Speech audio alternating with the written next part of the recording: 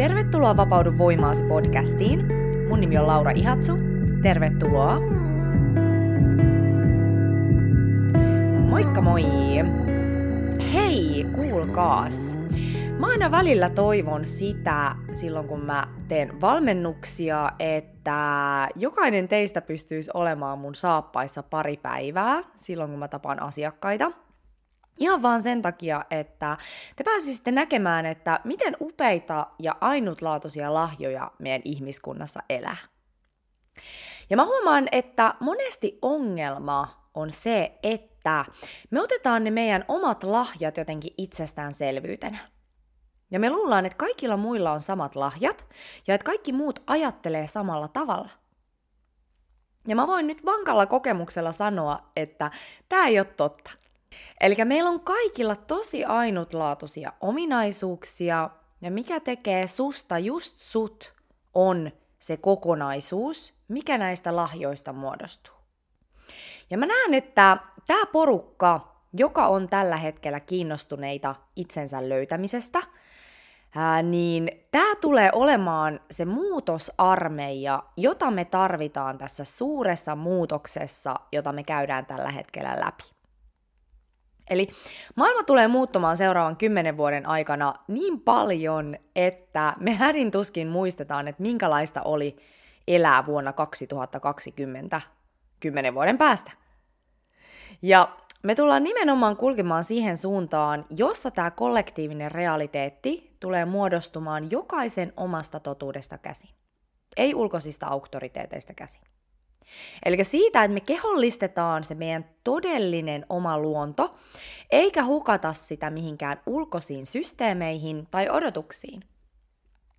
Ja mä en esimerkiksi usko henkilökohtaisesti, että 10 vuoden päästä tulee enää olemaan tällaista perinteistä yliopistojärjestelmää, koska me ymmärretään, että kaikki tieto, mitä me tarvitaan, on jo tässä hetkessä. Se ei tarkoita, että me ei opiskeltaisi tai opittaisi enää asioita, mutta se oppi tulee enemmänkin elämän kautta. Ja sen kautta, että me realisoidaan ne meidän luontaiset lahjat, eikä lähdetä rönsyilemään sellaisiin suuntiin, jotka ei tue sitä meidän sisäänkirjattua polkua. Mutta joka tapauksessa, jos ajatellaan tätä muutosarmeijaa, jonka osa sä todennäköisesti oot, koska sä kuuntelet tätä podcastia, niin mikä on tärkeää tällaisessa armeijassa? Eli se, että jokainen on tietoinen omasta roolistaan ja omista kyvyistään tässä suuressa missiossa, missä me ollaan. Ja jos mä peilaan nyt vaikka näiden mun työkalujen kautta, joita mä käytän mun valmennuksissa, niin ensinnäkin se, että mitkä on sun aivojen biologiset vahvuudet. Onko sulla luonnostaan vahva analytiikka vai kokonaisvaltaisuus? Vai molemmat?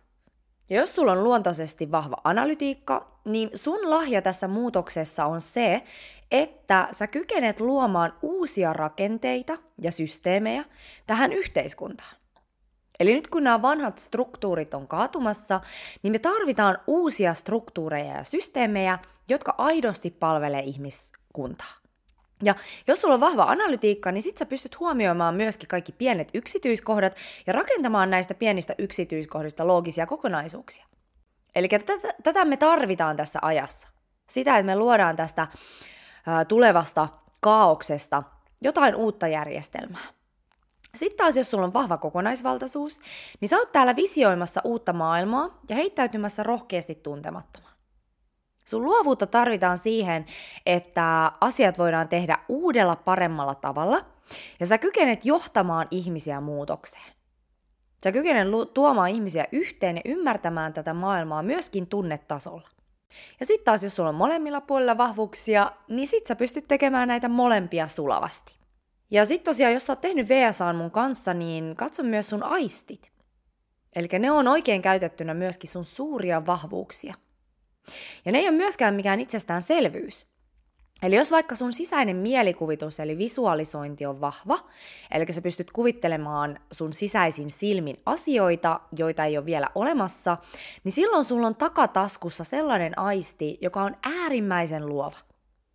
Eli se pystyy kuvittelemaan tähän realiteettiin sellaisia asioita, joita ei ole vielä olemassa. Hyvin tarpeellista tässä maailmanmuutoksessa. Sitten taas jos sulla on vaikka ulkoinen visuaalisuus vahva, niin sulla on todennäköisesti kyky luoda kauniita asioita ja kaikki visuaalinen merkitsee sulle paljon. Ehkä sulla on puheaisti vahva, eli sä oot hyvä jäsentelemään asioita puheen kautta. Eli kaikki nämä sun vahvat aistit, tässä oli vaan muutama niistä mainittuna, niin käytä niitä. Ne on sun suuria vahvuuksia. Ja myös se, että jos sulla on vaikka heikko lukuaisti, niin ei sun silloin kannata välttämättä hirveästi käyttää aikaa semmoiseen pienen tekstin pänttäämiseen. Eli se vaan vie sun energiat. Eli se on tärkeää tunnistaa myös se, että mitkä osa-alueet itsessä ei ole niin vahvat, koska siellä me tarvitaan muita ihmisiä. Eli joku muu tässä armeijassa voi kompensoida tämän tilanteen, jotta energia ei valu hukkaan. Sitten taas mitä dharma-arkkityyppeihin tulee, niin jos esimerkiksi aktivisti kuuluu sun vahvimpiin arkkityyppeihin, niin hyppää rohkeasti barrikaadeille ja ilmaise se sun vakaumus kollektiiviseen kenttään. Eli ilmaise se sun muutosroihu, mitä tarvitaan tässä hetkessä. Eli silloin syynsä, että sä oot syntynyt aktivistiksi juuri tähän maailman aikaan, koska niitä tarvitaan. Sitten taas jos sä oot visionääri, niin sä oot täällä keräämässä ihmisiä yhteen ja inspiroimassa ihmisiä kohti uutta parempaa maailmaa. Eli visionäärit on täällä toimimassa siltana vanhan ja uuden paradigman välillä. Todella tarpeellista tässä ajassa. Sitten taas jos hoivaaja-arkkityyppi on sussa vahva, niin sä oot täällä hohkaamassa lämpöä sun ympärille ja luomassa merkityksellisiä ihmissuhteita. Sä oot ihmisille tuki ja turva ja sellainen henkilö, kenelle voi avautua tunneasioista ja ylipäätänsäkin elämän asioista. Äärimmäisen tärkeää tässä ajassa. Sitten taas jos soturi-arkkityyppi on sussa vahva, niin sit sä oot täällä muodostamassa tiimejä ja johtamassa ja motivoimassa näitä tiimejä kohti yhteistä tavoitetta, eli parempaa maailmaa. Sulla on vahva oikeudentaju ja sä puolustat aina heikompia. Äärimmäisen tärkeää tässä ajassa. Jos opettaja-arkkityyppi on sussa vahva, niin sä oot täällä jakamassa tietoa helposti ymmärrettävällä tavalla. Sä oot täällä opettamassa muita sun omien elämänkokemusten pohjalta sekä sen perusteella, että mitä sä oot opiskellut ja ylipäätänsäkin oppinut. Eli hyödyllisen tiedon jakaminen ja muuntaminen helposti ymmärrettävään muotoon on äärimmäisen tärkeää tässä ajassa. Sitten taas jos sun vahvin arkkityyppi on tutkija, niin sä oot täällä luomassa uutta tietoa ihmisille. Eli sulla on kyky pureutua pitkäjänteisesti ja keskittyneesti hyvin monimutkaisiinkin asioihin ja sitä kautta tuoda myös tutkimuksen nojalla esiin maailman epäkohtia. Todella, todella tärkeää tässä ajassa. Sitten taas jos sun vahvin arkkityyppi on yrittäjä, niin sä oot täällä löytämässä ratkaisuja maailman ongelmiin ja tuomassa ne ratkaisut konkretian tasolle. Me tarvitaan uuden ajan yrityksiä, jotka on aidosti ihmisten ja maapallon puolella. Äärimmäisen tärkeää tässä ajassa. Sitten taas jos sun vahvin arkkityyppi on taiteilija, niin sä oot luomassa kauneutta tähän maailmaan. Sulla on kyky yhdistellä asioita hyvinkin luovalla tavalla sekä kyky löytää kauneus ja järjestys kaaoksen keskeltä. Eli taiteilija-arkkityypillä on myös kyky saada muille ihmisille rumana näyttäytyvät asiat näyttämään kauniilta. Todella tärkeää tämän kaaoksen keskellä. Sitten taas jos sun vahvin arkkityyppi on viihdyttäjä, niin sä oot täällä herättämässä tunteita ja ilmaisemassa asioita, joita muut ei ehkä uskalla ilmaista. Sulla on kyky vaikuttaa sun ympärillä olevaan ilmapiiriin ja nostattaa tunnelmaa tarvittaessa. Sulla on myös kyky aistia se, että mitä yleisö tarvii. Eli viihdyttäjä-arkkityypistä esimerkkinä tällaiset maailmaa muuttavat, hyvin kyseenalaisista asioista puhuvat stand-up-koomikot. Eli he pystyy naamioimaan nämä triggeröivät asiat huumorin muotoon, jolloin ne uppoo suuremmalle yleisölle. Äärimmäisen tärkeää tässä ajassa. Eli tässä oli nämä 9 arkkityyppiä ja nämä kaikki asuu meissä. Mutta se, että mitkä on meidän 3 vahvinta arkkityyppiä, niin ne on meihin ikään kuin syvälle sisään rakennettu. Ja nämä vahvimmat arkkityypit, nämä 2-3 vahvinta arkkityyppiä, niin nämä liittyy vahvasti siihen meidän elämäntehtävään eli dharmaan. Eli nämä on ne roolit, joita me ollaan synnytty tänne maailmaan edustamaan.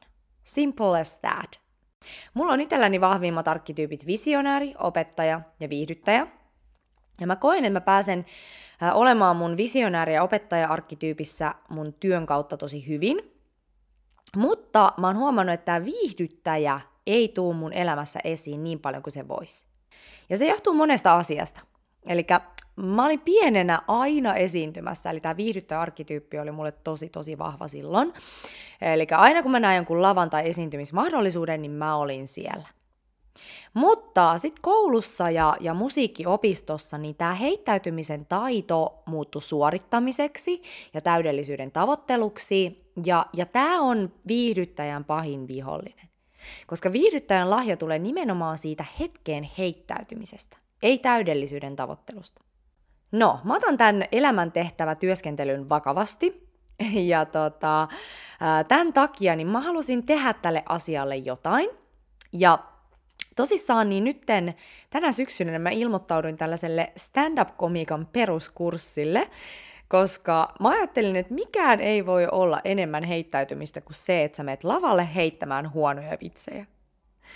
Ja tää kurssi alkoi viime viikolla, ja mä tuun kertomaan tästä kurssista enemmän, kun tää vähän etenee, vähän kokemuksia ja mitä sieltä heräilee pintaan, mutta vielä mulla ei ole siitä hirveästi mitään kerrottavaa.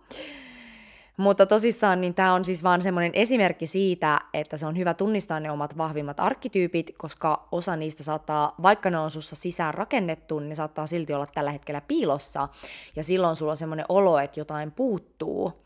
Elikkä se on tärkeää lähteä työstämään niitä vahvimpia arkkityyppejä. Eli ehkä sä tunnistit jo noista lyhyistä kuvauksista, että mitkä on ne sun vahvimmat arkkityypit, ja jos et tunnistanut, niin sä voit lähteä miettimään, että minkälainen sä olit lapsena. Mitkä näistä rooleista ilmeni sussa kaikista eniten, kun sä olit lapsi? Tai sit sä voit tulla mun Dharma-arkkityypit valmennukseen. Mutta joka tapauksessa, niin sit kun me tunnistetaan nämä meidän vahvimmat arkkityypit, niin miten me voidaan alkaa tuomaan niitä vahvemmin esiin meidän jokapäiväisessä elämässä? Ja mitä vahvemmin me niitä tuodaan, niin sitä enemmän me koetaan sellaista tunnetta, että me ollaan siinä meidän elämän tehtävässä. Ja mä itse huomaan sen, että jos mä en ole näissä mun vahvimmissa arkkityyppisissä rooleissa, niin mulla tulee semmoinen levoton ja tyhjä olo. Eli mä tunnen sen, kuinka mulla on sisään rakennettu tarve olla näissä rooleissa. Ja kyse on tosiaan näiden arkkityyppien yhdistelmästä. Eli se on se, mikä tekee siitä tällaisen uniikin, ainutlaatuisen väriyhdistelmän, joka on ainutlaatuinen just sulle. Hyvä. Sitten hei, Human Design, niin tämä antaa sulle tiedon siitä, että mikä on just sulle paras tapa tehdä päätöksiä. Eli tästä puhuttiin viime jaksossa enemmän. Eli äärimmäisen tärkeää, koska meidän elämä muodostuu meidän päätöksistä. Sen lisäksi Human Design kertoo sulle, että mitkä on ne sun ydinlahjat ja ominaisuudet, jotka sä valitsit sun elämäntehtävän toteuttamiseen. Ja Human Design liittyy vahvasti astrologiaan, ja se missä portissa sun aurinko esimerkiksi on, niin se määrittää 70% sun persoonasta ja sun energiasta.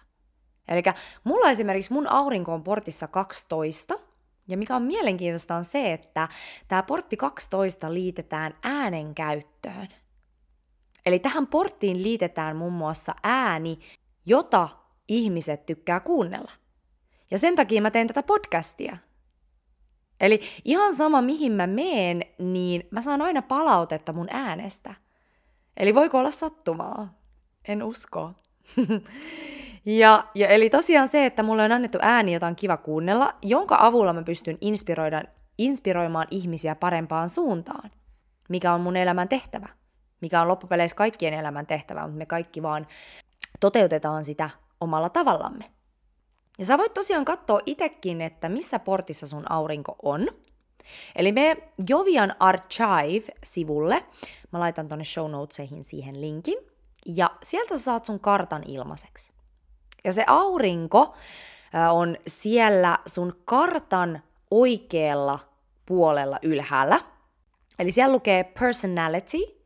Ja just sen personality-sanan alla on numero. Ja tämä numero edustaa sitä porttia, jossa sun aurinko on. Ja sitten kun sä saat sen numeron selville, niin sit sä voit googlettaa, että mitä se portti edustaa. Netissä löytyy aika paljon tietoa. Ja jos sä haluat tulla mun Human Design-valmennukseen, niin tervetuloa. Ja tää on myöskin osa sitä itsetuntemuksen peruspakettia. Ja tosissaan, jos sä oot jo tehnyt tämän itsetuntemuksen peruspaketin mun kanssa, niin mä suosittelen palaamaan aina uudelleen ja uudelleen niihin ydinasioihin. Eli VSA-raportissa katso, mitkä on sun biologiset vahvuudet sivulla 13. Eli onko sulla analyyttisiä tendenssejä vai kokonaisvaltaisia tendenssejä? Vai molempia? Ja sit lähde sopeuttamaan sun elämää näiden mukaan. Muista, että nämä on sun suuria lahjoja. Ja sitten myöskin ne aistit, niin ne on äärimmäisen tärkeät. Eli käytä sun vahvoja aisteja ja vältä sun heikkoja aisteja. Etenkin, jos sä oot kuormittunut. Sitten katso sun Dharma-arkkityypit materiaalista, sun 3 vahvinta arkkityyppiä, ja lisää niiden käyttöä sun päivissä. Sitten mene sun Human Design-raporttiin ja katso sun strategia ja auktoriteetti, eli mikä on just sulle paras tapa tehdä päätöksiä sun jokapäiväisessä elämässä. Ja sitten katso se sun elämän teema. Ja sen sun aurinkoportin saat selville siitä, kun siellä on se Dharma ja Human Design, siinä elämän teema sivulla, niin siellä on joko left tai right cross, sitten siinä tulee joku sana, se riippuu sun profiilista. Ja sitten siinä sen jälkeen suluissa on numeroita. Ja sun aurinkoportti on se ensimmäinen numero niissä suluissa. Ja sit käy katsomassa, että mitä tää portti tarkoittikaan. Ja tosissaan, jos sä haluat tämän itsetuntemuksen peruspaketin itsellesi, niin nyt on loistava mahdollisuus siihen, eli mä sain vihdoin mun nettisivut ulos. Ja nyt 14.9. asti kaikki palvelut on -20%. Eli jos sä oot yhtään harkinnut tätä, niin nyt on tosi hyvä aika tarttua tuumasta toimeen. Ja tosissaan niin tämän lisäksi niin mä oon lisännyt sinne palveluita, sinne mun tarjontaan, koska mä koin kesällä tällaisen vahvan kutsuhuudon lisätä tällaisia kehollisia valmennuksia mun tarjontaan. Koska niin kauan kuin meidän hermosto on taistelija-pakenetilassa, eli me kannetaan stressiä ja semmoisia patoutuneita tunteita siellä meidän kehossa, niin me ei kertakaikkisesti pystytä olemaan siinä meidän todellisissa korkeimmassa voimassa. Koska silloin kun me ollaan stressitilassa, niin se meidän aivojen etuotsalohko, niin se ei käynnisty kunnolla. Ja tämä etuotsalohko vastaa siitä meidän toiminnan hienosäädöstä. Ja just nimenomaan siitä meidän elämän tehtävästä ja siitä meidän korkeimmasta potentiaalista. Niin sen takia se on niin tärkeää, että me opitaan päästämään irti stressistä ja tietoisesti rauhoittamaan sitä meidän hermostoa silloin, kun tuntuu, että menee liian kovaa. Ja tosissaan näissä kehollisissa valmennuksissa niin me poistetaan stressiä kehosta, me opetellaan hengittämään, me avataan hengityselimistöä, koska monesti se meidän hengitys on ollut niin kauan pinnallista, että se meidän palle on mennyt ihan sellaiseen lukkotilaan. Ja ylipäätänsäkin se meidän hengityselimistö, niin se ei ole elastinen. Niin se on myös semmoinen, mitä me katsotaan, että miten se sun hengitys kulkee ja missä kunnossa sun hengityselimistö on. Ja sitten me opetellaan keinoja hermoston säätelemiseen, jotta se ei säätele enää sua. Hyvä. Eli siellä on nyt tosissaan nämä elämäntehtävävalmennukset, eli siinä on just nämä 3 metodia, VSA, Dharma-arkkityypit valmennus ja Human Design. Nämä on kaikki ostettavissa erikseen, tai sitten just tässä itsetuntemuksen peruspaketissa. Sitten on nämä keholliset valmennukset, siihen kuuluu muun muassa energiahoitoa, terapeuttista joogaa ja vapauta voimasi valmennus, joka nimenomaan auttaa stressiin ja ahdistukseen.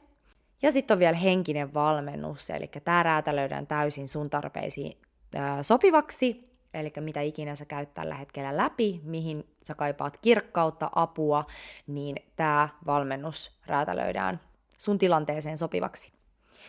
Ja sitten siellä on tosissaan vielä meditaatiot ostettavissa, ne on myöskin -20% tällä hetkellä, eli käykää katsomassa, ja tosissaan niin jos oot harkinnut mitään näistä valmennuksista, niin nyt kannattaa ehdottomasti tarttua tuumasta toimeen. Yes. Hyvä. Hei, jos et ole käynyt vielä seuraamaan mua Instagramissa, niin käy seuraamassa Vapaudu voimaasi on tili. Ja tosiaan nämä nettisivut on www.lauraihatsu.com. Ja muuten, jos on jotain asiaa, niin voi laittaa Instagramissa viestiä tai sitten sähköpostilla laura@vapauduvoimaasi.com. Ja näillä mennään eteenpäin. Kiitos kun kuuntelit, ihanaa päivän jatkoa ja me kuullaan ensi kerralla. Heippa!